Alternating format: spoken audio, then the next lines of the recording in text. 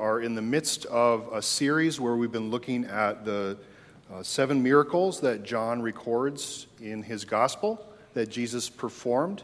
And we've been tying those to different aspects of the space program, most specifically in that goal to send humans to the moon. And eventually they want to send some of us back to the moon. And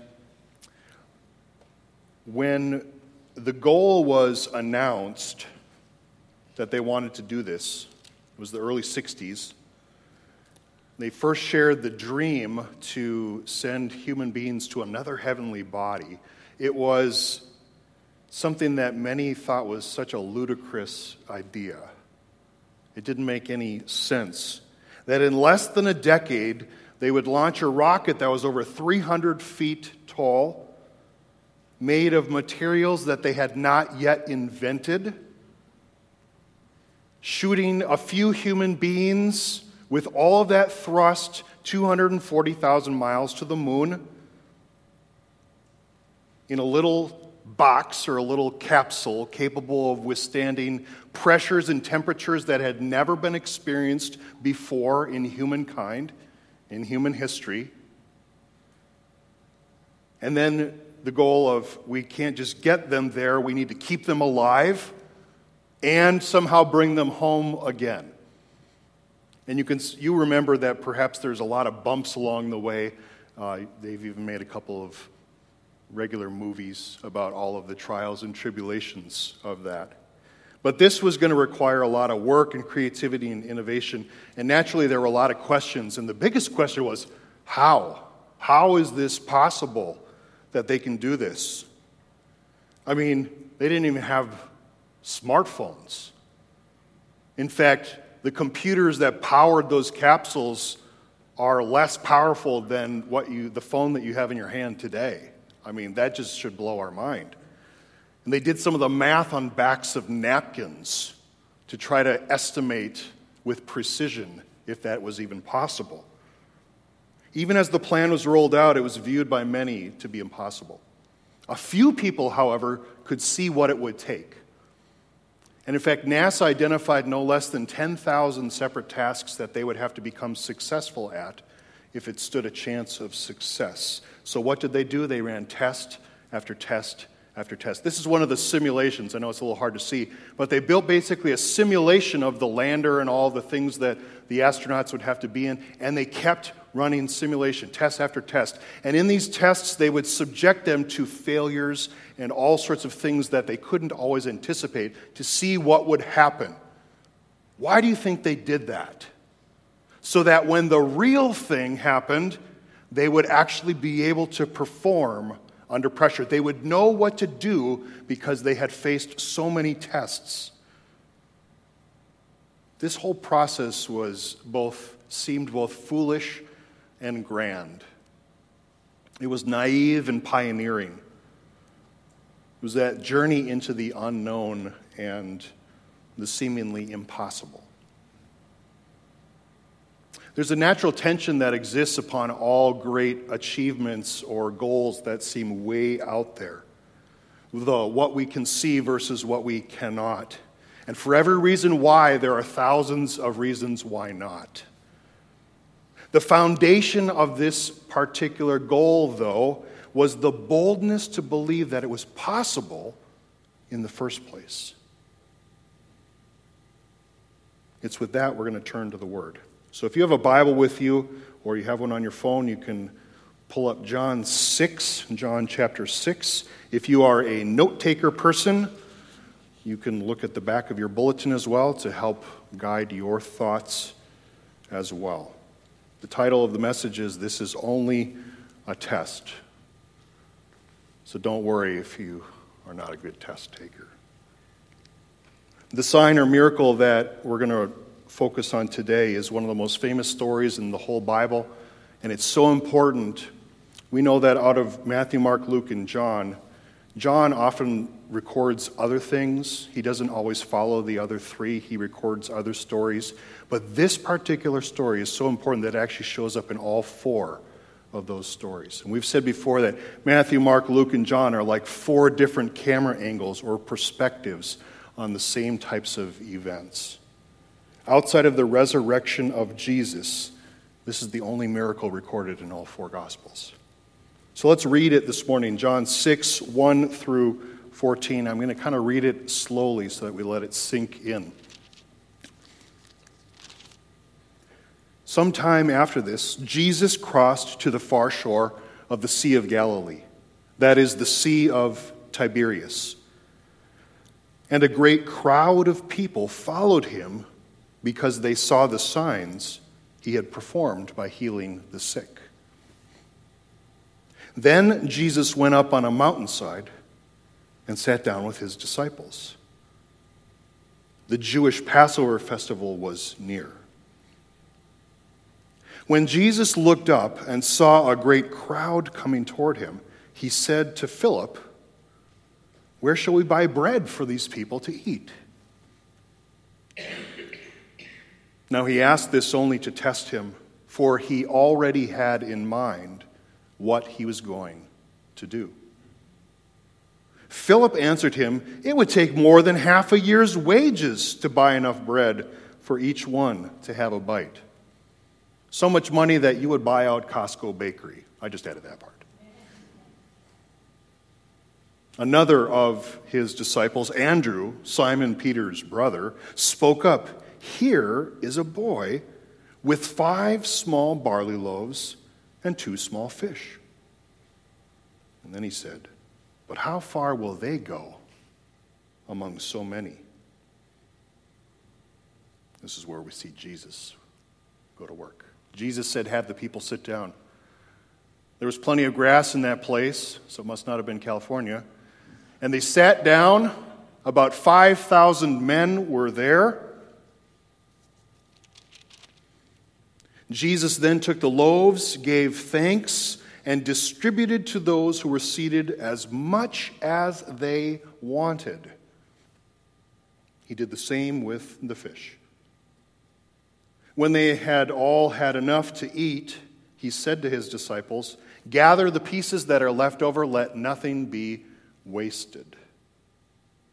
So they gathered them and filled 12 baskets with the pieces of the 5 barley loaves left over by those who had eaten. After the people saw the sign Jesus performed, they began to say, "Surely this is the prophet who is to come into the world." And I'm going to stop there.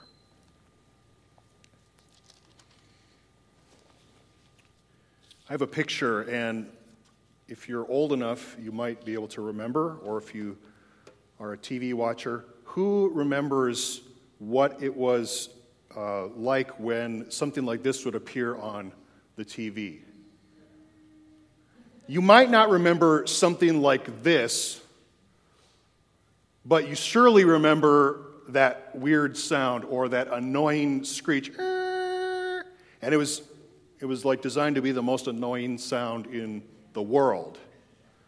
And that would come on, and it was meant to sort of draw your attention.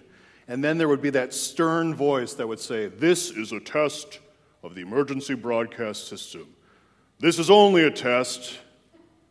If this had been a real emergency, instructions would follow," or yada, yada, yada. Something like that. It was someone with a good radio voice, probably, because they also did the radio as well. And that sound was meant to cause our eyes to lift up off of whatever else we were doing. We didn't have smartphones back then, so we would, maybe we were reading a magazine. I have no idea. But it would alert us that something was about to happen. And most of the time, in fact, every time that I saw this, nothing happened. It was always, "This is only a test." Thank goodness. But this is back in the 1980s when it was more frequent and we were worried about things. It was a test so that we would be ready to act, or at least have some idea of what to do in the real moment. That word "test" is actually used here in the story of this sign, this miracle today. A test that Jesus gives to his disciples. And when Jesus initiates a test, and he does this at different points, it is usually meant as a positive thing. It's not a test that's supposed to trip you up or make you feel horrible about yourself or get a 0. It's a test that's supposed to be a teaching moment for us, to help us discover or reveal what is within, what is possible when we begin to trust Him in faith. Now, when people tried to flip this on Jesus and tried to test Him, it usually was the opposite. They weren't trying to build Him up, they were trying to tear Him down. Those moments were attempts to entrap or confuse in order to discredit Him. All those tests never worked out. Because Jesus is the one who initiates the test in this story, I think there's much that we can learn about what we are capable when we face the tests of this life. Because believe it or not, you will all be tested. Many of you know this, maybe far too much than you'd prefer. In those times that test your faith, it's been said before that a faith that can't be tested is a faith that can't be trusted. So a faith test is not necessarily a bad thing. In fact, it's something that we have to learn to, if not welcome, certainly accept. God wants you to be able to trust your faith. He wants you to know that He can be counted on, just like the faith that you have received can be counted on, especially in those times of struggle when you will need that faith to see you through. God will test each of us, but it's not those tests that we see the Pharisees always doing. You know, they were trying to trip Jesus up all the time, asking Him all those nitpicky details. You know, like the tests you get in school, where it'll be those multiple choice questions. You're like, where did the teacher pull that one out of? I have no idea what lecture that was from. And then you just guess. No, Jesus' tests are meant to strengthen our spiritual backbone and develop our resilience in the face of opposition. They actually work to refine us and help us to see as He sees, to believe as He believes, to act as He acts. The test that Jesus gives us. Is this a test? That scared me. I thought this was an actual emergency broadcast system for a second there. I thought we were going to go, okay. No, I didn't play. The tests that Jesus gives us are ones that we need to learn how to welcome. You see, you're being tested right now. You're being refined and reformed, and some of you might be sweating right now thinking, is this on the test? Just like you did in school. That's why I made sure to say this is only a test. When it comes to the ways that God will eventually test you, and He doesn't test everyone in the same way, He's doing so because He actually trusts you enough to test you. If He didn't trust us, we wouldn't be tested, because He knew He would know that we couldn't handle it. I've not always thought of God's test like that, as something to actually welcome. But God sees something in us, or else He would have never chosen us in the first place. So as we look at this story, this test, we actually can see a progression of what is seen by the disciples. I want to just point out 3 things. First, the disciples seem to be in an unsolvable situation, something that they have no idea what to do with. They're in the midst of trying to have some rest and renewal, and these crowds just keep on coming, and they don't know what to do. It's a problem that at first glance seems impossible. Can anyone relate? Do you have those things in your life that at first glance, or maybe at second or third glance, just feel overwhelming and unsolvable and downright impossible? According to Matthew's version, we know that in addition to those 5,000 men, There were also women and children, so there were probably as many as 15 to 20,000 people there on this day, all coming after Jesus. Why were they coming after Jesus? Well, by this point, they had seen a whole bunch of stuff that Jesus was able to do, and it was pretty amazing. People were getting healed. People were doing things that they had never done. Last week we talked about the man who was healed at the pool, a guy who, after decades, suddenly was told to get up and walk, and he could. Word was spreading, and more people were following him around. And at this particular moment, this is not a random time, but it's a purposeful time that God chooses to act at this moment. All sorts of people were traveling around for one of the big Jewish festivals, the Passover. So there are lots of pilgrims on the road at this time. And you can imagine that as Jesus and his disciples are trying to withdraw up a hillside just to get a little break, that someone, maybe they were the paparazzi or whatever, suddenly say, "There he is over there!" And people go racing towards him. They want to see Jesus. They want to participate in what he is doing. And instead of being annoyed at the interruption, Jesus does something that I think is hard for us to do. He lifts his eyes, and instead of an interruption or getting annoyed, he sees with a heart of compassion. Often the greatest things that God will do in our life are those moments that we initially think, why is this happening right now? I got so many other things to do. And that's precisely the moment where God says, watch out. I want to use you. Are you willing to be used right now? He knows the crowd is hungry and tired, so what does he do? He actually turns to one of his disciples. He turns to Philip. Now, the interesting thing about Philip is a local. It would be like if Jesus showed up and said, yeah, I've got 20,000 people out in the parking lot. Do you know where the best grocery store is so we can feed them all? Who wants to go to Costco right now? Who wants to head off to Safeway? Who wants to go to Winco? Where are we going to feed all these people? Jesus is asking the local guy, Andrew, or Philip, what is going on? Philip is like, are you kidding me? It would take so much time, so much money, so many resources. This is where Philip is from, a little town called Bethsaida, right on the edge of the Sea of Galilee. This is a map from a couple weeks ago.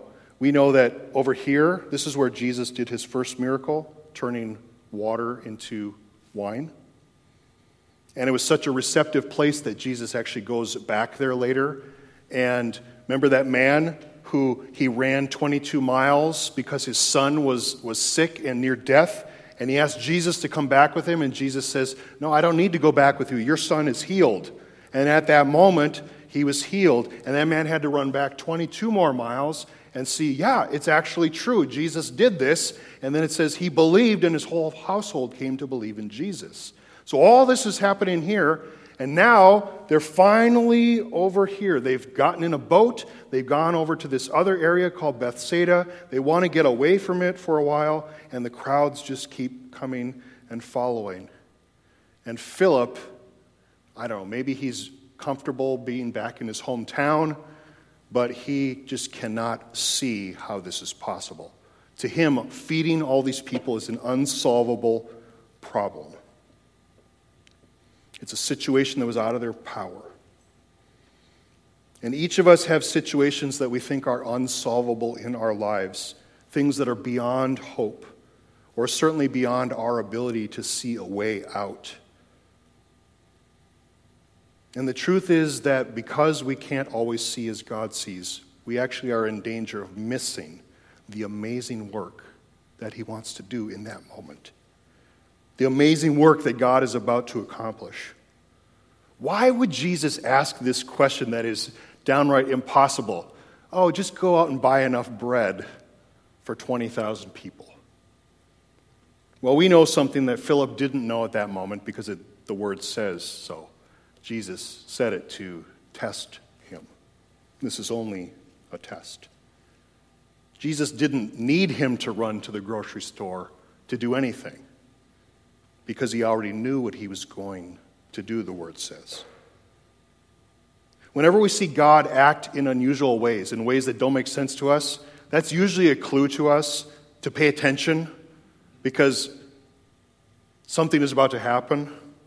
He's about to do something amazing. Those are those moments where instead of our natural inclination to just kind of like back away slowly, Jesus is encouraging us almost to lean in with like bated breath just to see what he's about to do. Because what God does next has the potential to open our eyes to see what is possible in the kingdom of God, to begin to believe the word of Jesus as you experience the power of his presence to move and to act in this world. So that's that first part. They see this unsolvable situation. And then that moves into the second part. The disciples actually see an unlikely solution. An unlikely solution. At this point, they have no idea what they're going to do. And Jesus is approached by another one of his disciples, Andrew. Andrew, by the way, is also from the area. He's a local, so maybe he had a little more knowledge. I have no idea. And he has this unlikely solution. He has discovered a small boy who basically walks up with their version of a lunchbox. He says, "Hey, I found this kid, and he's got a lunchbox. He's coming up with a Lunchable and a Capri Sun. And this is Andrew's solution, or at least his lame attempt to say, this might help, I have no idea." And they see this kid's lunch, and it's a very meager lunch. It's I didn't have any barley loaves, come on. I have 5 popcorn seeds here, okay? It's a very meager lunch. If you pack this lunch for your child, shame. Never underestimate the power of packing a good lunch. We don't know what Jesus can do in that moment. Anyway, this kid shows up with this lunch. He didn't have to. He could have just hidden off in the corner and, just eaten his lunch quietly. We can be glad it wasn't Fruit Roll-Up Day because the story probably would have turned out very differently for all of us. 20,000 hungry people and a kid with a lunchbox, that's the solution. You bring a kid with a Go-Gurt, and you're expecting everyone to be fed. 5 barley loaves and 2 not even large, 2 small fish. Now the food of the poor was barley. That was the poorest bread you could get. Less than Wonder Bread. This was the poorest bread you could get. Although Wonder Bread is delicious growing up, to be perfectly honest. And somehow this boy came forward. And with this meager lunch, it's still impossible for the disciples to see a way forward. They don't understand how it's going to be possible to feed everyone. The math just doesn't add up. I mean, maybe if you just pass it and you just kind of like smell it as it goes by, or you take a little lick and then pass it on. This was pre-COVID, so we could do those sorts of things. Maybe that everyone would get just enough of a little whiff or a taste. Maybe that it would be possible.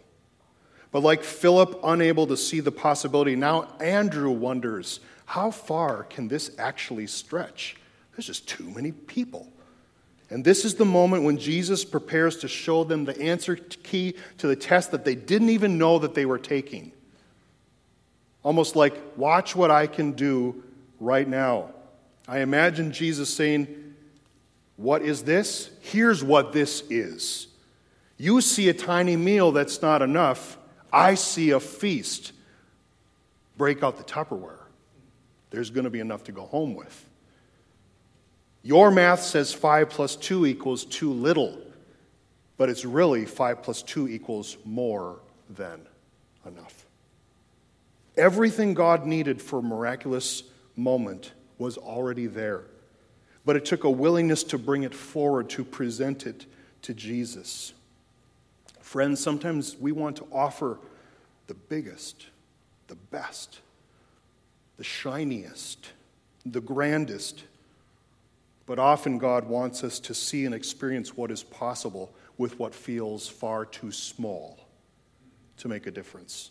I actually think that God delights in taking our weaknesses, in using our uncertain abilities, our meager resources, our minor opportunities as an opportunity to transform the unsolvable and unlikely into the miraculous.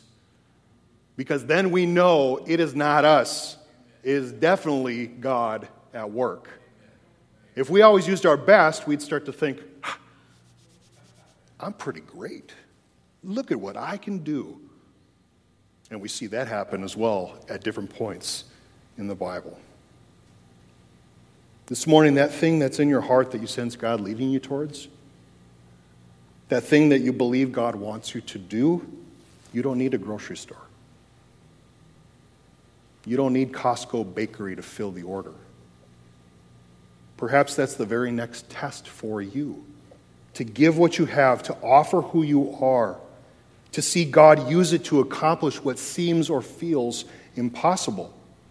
And actually, in your own strength is probably impossible. But with His strength is perfectly possible. What a miracle that would be if we brought all of that to the feet of Jesus.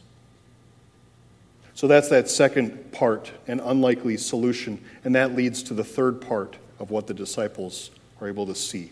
They see an unbelievable sign. In His hands, Jesus held what didn't seem like enough. But what did He do? He prayed over it, and He gave thanks to God for what had been given. He gave thanks for what they had, not what they didn't have. And then what did He do? He gave it out. No rationing, no holding, no hoarding. They just passed it around, and everybody had all that they needed. And Mr. Ray, here, I'm going to give that to you. I want you to just start passing that around. If you would help me. Open that up. And no, it's not, Jeff Bezos is not Jesus. I'm telling you that. There was no scarcity. There was no holding back. Instead, there was only thankfulness, generosity, trusting in faith that it was more than enough. This was now a massive all-you-could-eat buffet. Obviously, we're pretending here this morning. A massive all-you-can-eat buffet, and each one ate as much as they wanted. There's a reason we did this when the kids are not here right now. Maybe there will be a little for them. I don't know. This is how it often works in the way of Christ. Christ takes what we offer. He gives thanks. He blesses it. He gives it away. And He provides the abundance. And then here's the kicker. You can choose to eat as much or as little as you want. See, God is not going to force you to eat. You can read as much or as little of the Bible as you want to. You can pray as much or as little as you want to. You can follow Jesus as closely or as diligently as you want to. And it's not going to make a difference. Jesus allows you to do all of that. But He's saying, are you going to develop this appetite for all that I have for you, so that you learn to eat your fill? Because what I offer is more than enough. Not just merely enough, not just barely enough. I can't remember exactly what the popcorn is called. I think it's nearly or barely. So it doesn't quite work. What is it? Okay, Jesus doesn't offer you just nearly enough. He offers you more than enough. More than what you actually want. Afterwards, Jesus had His disciples collect the leftovers. We're going to have you keep your leftovers. I think Jesus wanted His disciples to go around and be the ones to pick up all the leftovers. He wanted them to see this unbelievable sign of what was possible when they believed in the power and presence of the living God. Jesus needed them to see his abundant provision. It was a test that helped them to see what is possible, to blow their minds, to make that word impossible almost leave their vocabulary. It was a test to strengthen their faith for those hard times and dark nights. And just as for that group of disciples then, so it is for us today. Jesus knows that your battle-tested faith is necessary for those hard times. The hard times that you've had before and the hard times which will certainly come, often when we least expect it. Especially in those seemingly unsolvable situations of life. This morning, remember and be encouraged that in this process you are actually in training. That's part of God's test. He's training you. All followers of Christ are in training, and training is hard. Anyone who's ever tried to keep at something, when you're training, it's hard work. There are going to be bumps and hiccups and even setbacks, just like there were for the space program. People died so that others could walk on the moon. It doesn't always make sense to us. Jesus knows what he's going to do. He always knows what he's going to do. May we have the boldness to believe that what he can accomplish through us will be utterly amazing. All it takes is that step of faith. Friends, let's pray. God,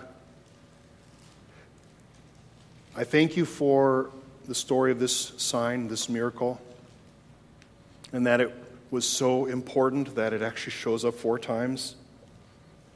We don't like your tests sometimes, certainly not the trials. But we thank you that your tests have the power to grow and shape us, to refine and strengthen us. That you're actually working, preparing us to join you in your work, to transform and restore your good world. Thank you, O God, that you love us enough to test us. Lord, if I had one prayer today, it would be that we would develop an appetite for the abundant bread that you provide out of your great love and mercy. Give us a hunger for you.